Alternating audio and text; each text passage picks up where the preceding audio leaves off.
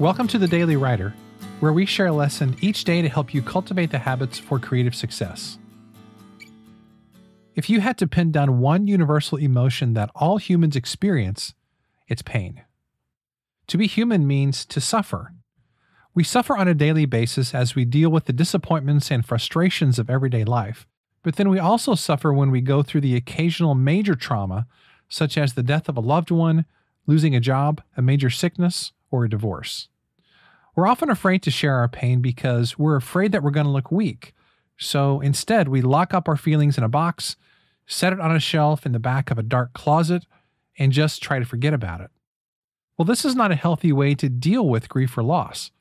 One of the best ways of working through your pain is to write about it. The Brazilian novelist Paulo Coelho said, "Tears are words that need to be written." So how exactly should you write about your tears?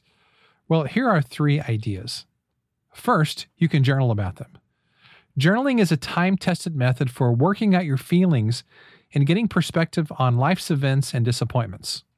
Second, you can write nonfiction articles, books, or other types of material where you talk about your experiences directly. This is also a helpful way to work through your feelings with the added benefit of helping other people as well.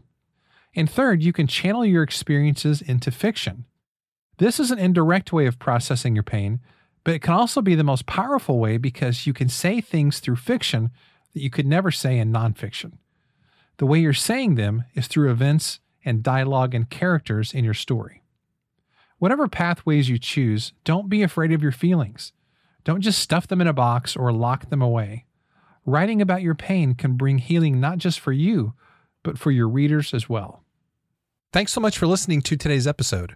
For more, you can visit us at dailywriterlife.com. Thanks, and I'll see you tomorrow.